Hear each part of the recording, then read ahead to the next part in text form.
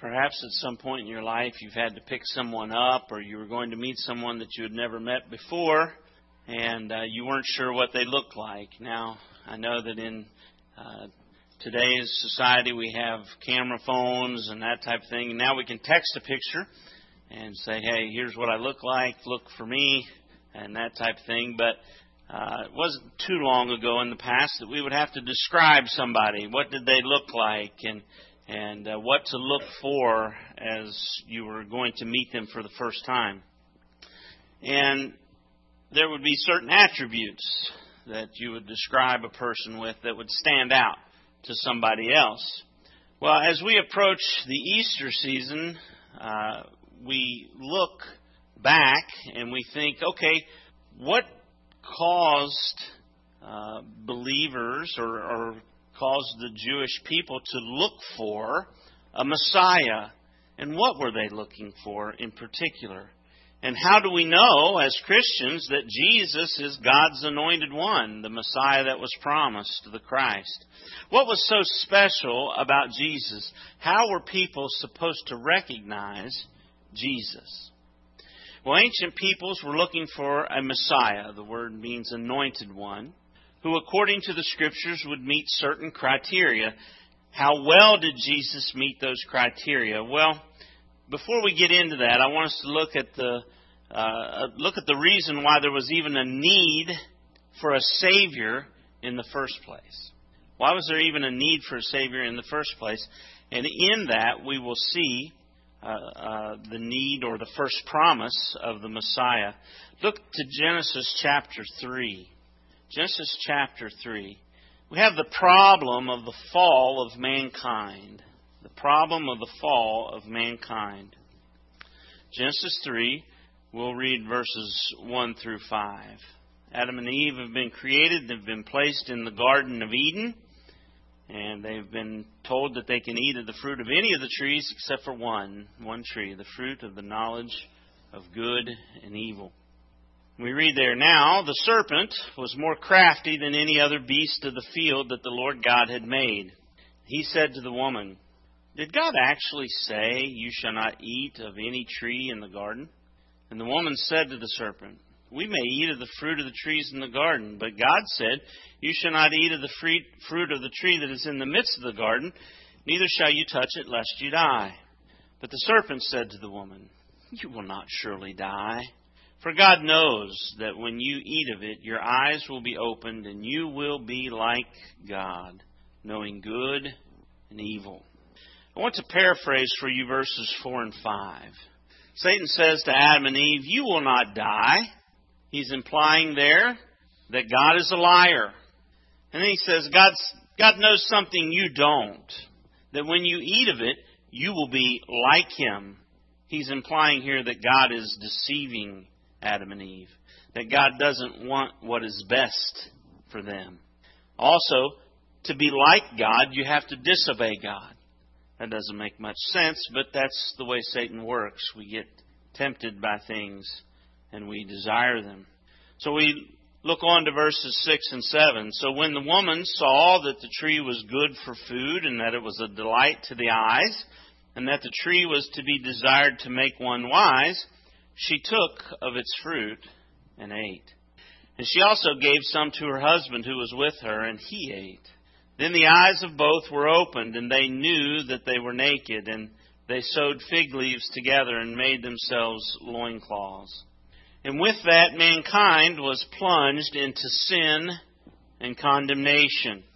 In mercy, God would not allow anyone to live forever in this fallen state.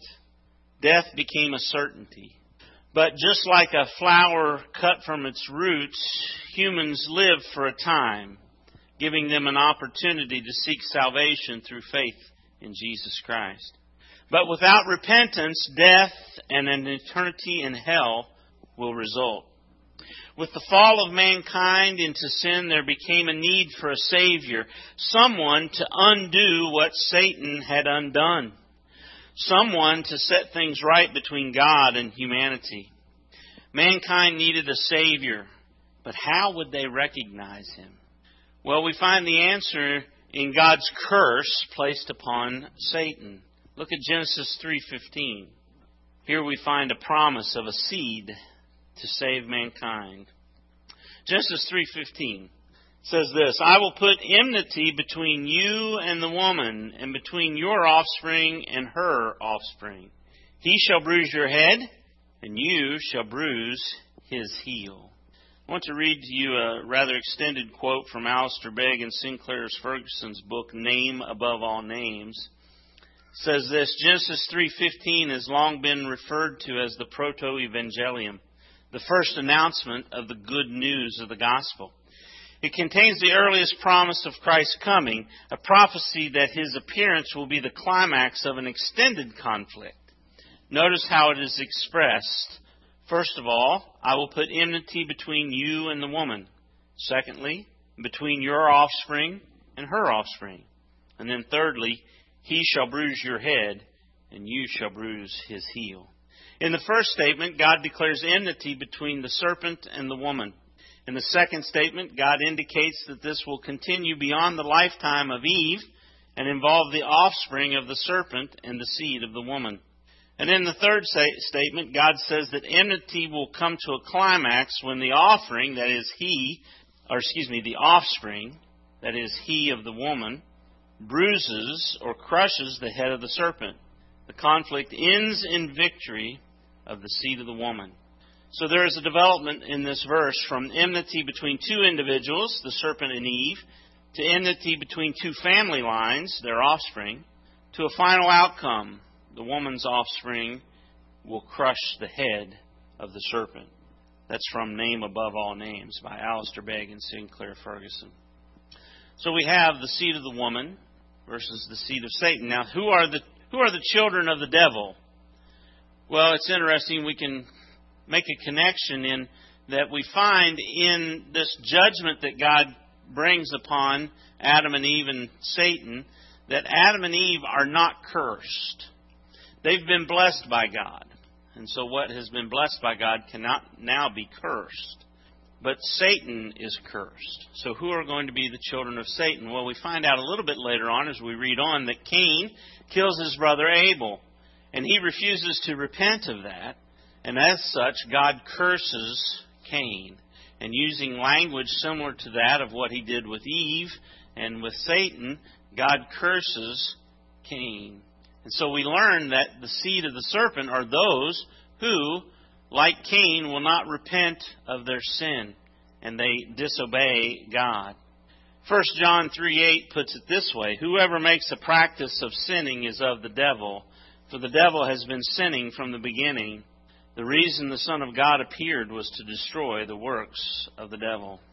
So the offspring of a woman would be the one who would save mankind from their sin, this early promise that we find. Next, we see some fine-tuning of what to look for in this seed.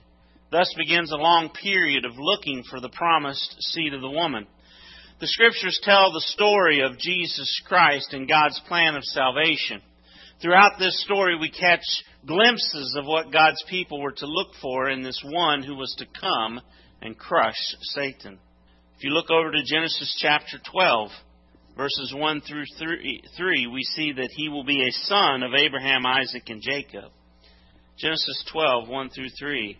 Now the Lord said to Abram, go from your country and your kindred and your father's house to the land I will show you, and I will make of you a great nation, and I will bless you and make your name great, so that you will be a blessing. I will bless those who bless you, and him who dishonors you I will curse. And in you all the families of the earth shall be blessed. So the seed of the woman is going to come through Abraham, and all the nations would be blessed through this seed. We see the blessing and the cursing continue here in this passage. This covenant with Abraham was later confirmed with his son Isaac and Isaac's son Jacob. And then Jacob's name was changed to Israel, and his sons became the 12 tribes of Israel, sometimes referred to as the children of Israel. Then we see another fine-tuning. Out of all these 12 tribes, which tribe would the seed come from? When Jacob was old, he called his sons together and he prophesied concerning their future. And when Jacob spoke of Judah, he said this in Genesis 49, verse 10. The scepter shall not depart from Judah, nor the ruler's staff from between his feet, until tribute comes to him. And to him shall be the obedience of the peoples, or the nations. This is where the blessing of the nations will come through this son that's going to be born of Judah, who's going to rule. He has a scepter. So now we see that the seed of the woman would be a king of the lineage of Jacob. But before there was ever a king in Israel, the people of Israel went down into Egypt and eventually ended up as slaves to Pharaoh. God sent Moses to deliver the people of Israel from Egypt and bring them to the promised land of Canaan.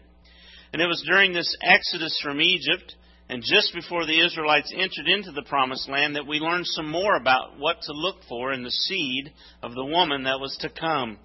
In Deuteronomy 18, verses 15 through 19, Deuteronomy 18, verses 15 through 19, we read this. Moses is speaking. The Lord your God will raise up for you a prophet like me from among you, from your brothers. It is to him you shall listen. Just as you desired of the Lord your God at Horeb on the day of assembly, when you said, let me not hear again the voice of the Lord my God, or see this great fire any more, lest I die. And the Lord said to me, they are right in what they have spoken. I will raise up for them a prophet like you from among their brothers, and I will put my words in his mouth, and he shall speak to them all that I command him. And whoever will not listen to my words that he shall speak in my name, I myself will require it of him.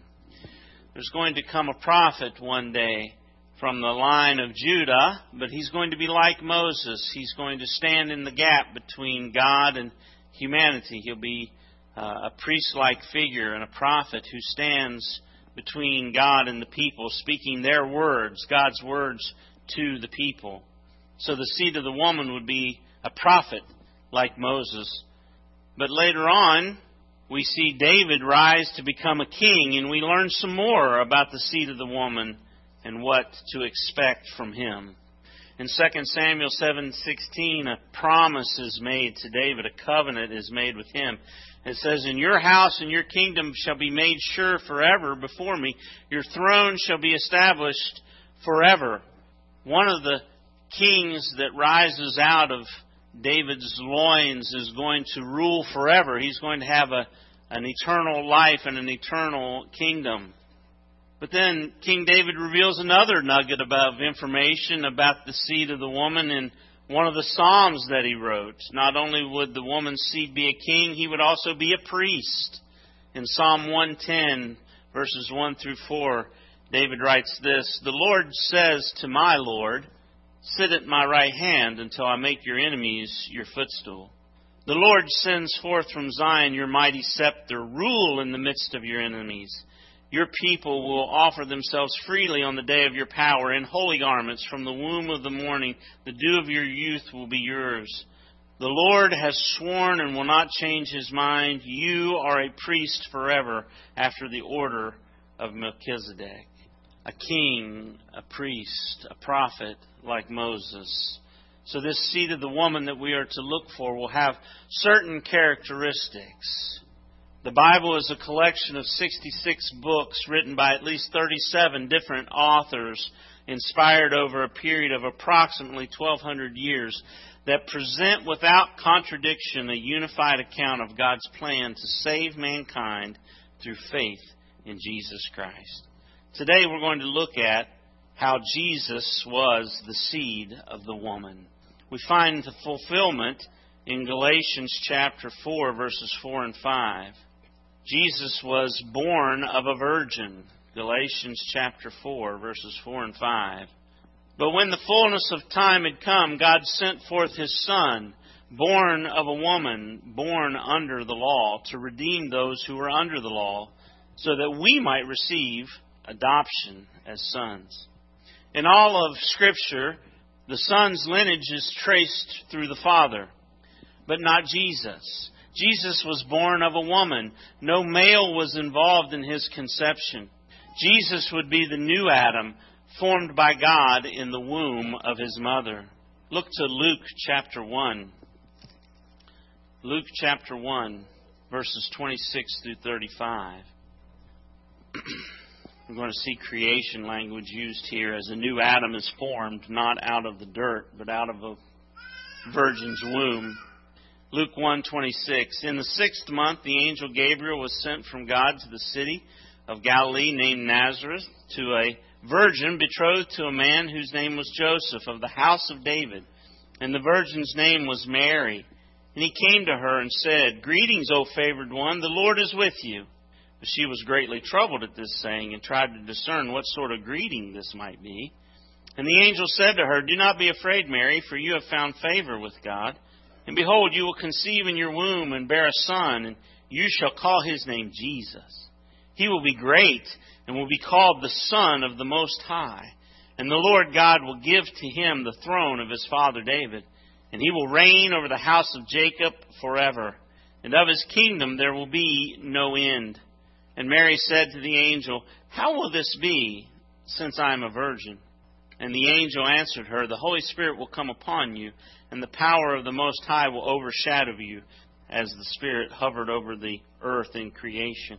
Therefore the child to be born will be called Holy, the Son of God. Joseph, the man to whom Mary was betrothed, was obviously troubled about this unexpected pregnancy. We tend to forget the humanity of this situation. Mary is going to be carrying a child that is not her betrothed husband's with her. She's betrothed and not married. There's going to be shame associated with this, but yet the angel has said, you are highly favored of God. You are blessed. Joseph, in Matthew chapter 1, verse 19, being a just man and unwilling to put her to shame, resolved to divorce her quietly. But as he considered these things, behold, an angel of the Lord appeared to him in a dream, saying, Joseph, son of David, do not fear to take Mary as your wife, for that which is conceived in her is from the Holy Spirit. She will bear a son, and you shall call his name Jesus, for he will save his people from their sins. All this took place to fulfill what the Lord had spoken by the prophet. Behold, the virgin shall conceive and bear a son, and they shall call his name Emmanuel, which means God with us. Jesus was born of a virgin, God in the flesh, come to save his people by dying for their sins. He was born of a virgin, but he was also a son of David. Jesus was the son of David through both his earthly father. In Matthew 1, we have Joseph's lineage. And then in Luke chapter 3, from his mother's line, he is also a son of David. So we can see that Jesus was the seed of a woman, a son of David. Now, do we find anywhere in the Scriptures where Jesus is explicitly described as the seed of a woman? Well, we do. In fact, we hear it from the Savior's own lips in two crucial points in his ministry when he refers to his mother with the title woman. Look at John chapter 2. Find both of these in John, the Gospel of John. John chapter 2, verses 1 through 5. John chapter 2, starting in verse 1. On the third day there was a wedding at Cana in Galilee, and the mother of Jesus was there. Jesus also was invited to the wedding with his disciples. And when the wine ran out, the mother of Jesus said to him, They have no wine. And Jesus said to her, Woman, what does this have to do with me? My hour has not yet come. His mother said to the servants, Do whatever he tells you. Now look down to verse 11. This, the first of his signs, Jesus did at Cana in Galilee and manifested his glory, and his disciples believed in him. Now, you may have been like me when I first started reading the Bible, and I came to this passage and I thought of my own son with his mom, and if she ever asked him to do something, even if he was grown, and he said, Woman, what does this have to do with me? I would be tempted to bring him back under my wing and spank him, right? But that's not what Jesus is not being disrespectful here when he talks to Mary and calls her woman. He is calling her woman as a title. This is to cue us in that he is the seed of the woman. The ministry of the seed of the woman is initiated by turning water into wine. Wine was a real blessing in the ancient world because it took something that was probably impure, such as water, especially in city environments, and it made it pure through the fermentation process. So he turns water into wine, remaking something impure into something purified. Remember earlier we referenced 1 John 3:8, whoever makes a practice of sinning is of the devil, for the devil has been sinning from the beginning. The reason the Son of God appeared was to destroy the works of the devil. You see, Jesus is beginning the work of restoring this fallen world, undoing the damage caused by Satan. Then the second place that we find Jesus referring to Mary as woman is when he's hanging on the cross. It is at this moment that Satan thinks he is delivering a death blow to God's plan, when in fact Jesus, through the cross, is simply going to bruise his heel as he crushes Satan's power. Remember, the cross is God's triumph over the evil spiritual realm. I'll read to you from Colossians 2 before we look at the passage in John chapter 19. Colossians 2:13, and you who were dead in your trespasses and the uncircumcision of your flesh, God made alive together with him, having forgiven us all our trespasses by canceling the record of debt that stood against us with its legal demands. This he set aside, nailing it to the cross. He disarmed the rulers and authorities and put them to open shame by triumphing over them in him. Or in the cross. Christ triumphed over Satan and his minions. The seed of the serpent is about to crush the head of the serpent, and we read in John 19:25, but standing by the cross of Jesus were his mother and his mother's sister, Mary the wife of Clopas and Mary Magdalene. When Jesus saw his mother and the disciple whom he loved standing nearby, he said to his mother, "Woman, behold your son." And then he said to the disciple, "Behold your mother." And from that hour the disciple took her to his own home. Jesus making sure that his mother would be taken care of. While Satan attempts to crush Jesus at the cross, it is upon the cross where Jesus crushes the head of Satan. So at the beginning and the end of his ministry, Jesus refers to Mary by a title, woman, because she is the woman who bore the seed who would crush the serpent. Remember the paraphrase we had of Satan's temptation of Eve? You will not die, implying that God is a liar. God knows something you don't, that when you eat of it you will be like him, implying that God is deceiving you. God doesn't want what is best for you. Well, Eve saw that the fruit was good and she took and she ate. Jesus reverses that destructive decision for you and I when Jesus said in the Passover meal, "Take and eat. This is my body broken for you." See, beloved, when we place our faith in Jesus Christ as our Savior, God joins us to him, and his righteousness becomes ours, and his death pays for our sins. God loves you. He demonstrated that by triumphing over Satan and his legions at the cross. In Romans 5:8 we read, "But God shows his love for us in that while we were still sinners, Christ died for us." The cross proves God's love for us, not our circumstances. We go through difficult circumstances in life. That doesn't mean that God doesn't love you. God showed his love for us, and that he died for us while we were still sinners. Ancient peoples were looking for a Messiah who, according to the Scriptures, would be the seed of a woman, a prophet like Moses, a priest like Melchizedek, and a king like David. How did Jesus fulfill what the Scriptures told the people to look for in a Messiah? How did Jesus fulfill the Scriptures concerning the seed of the woman? Well, Jesus fulfilled the Scriptures concerning a Messiah who was the seed of a woman by being born of a woman without the aid of a man, being a descendant of Abraham and of David, and by triumphing over Satan through the cross. Don't you see Him this morning?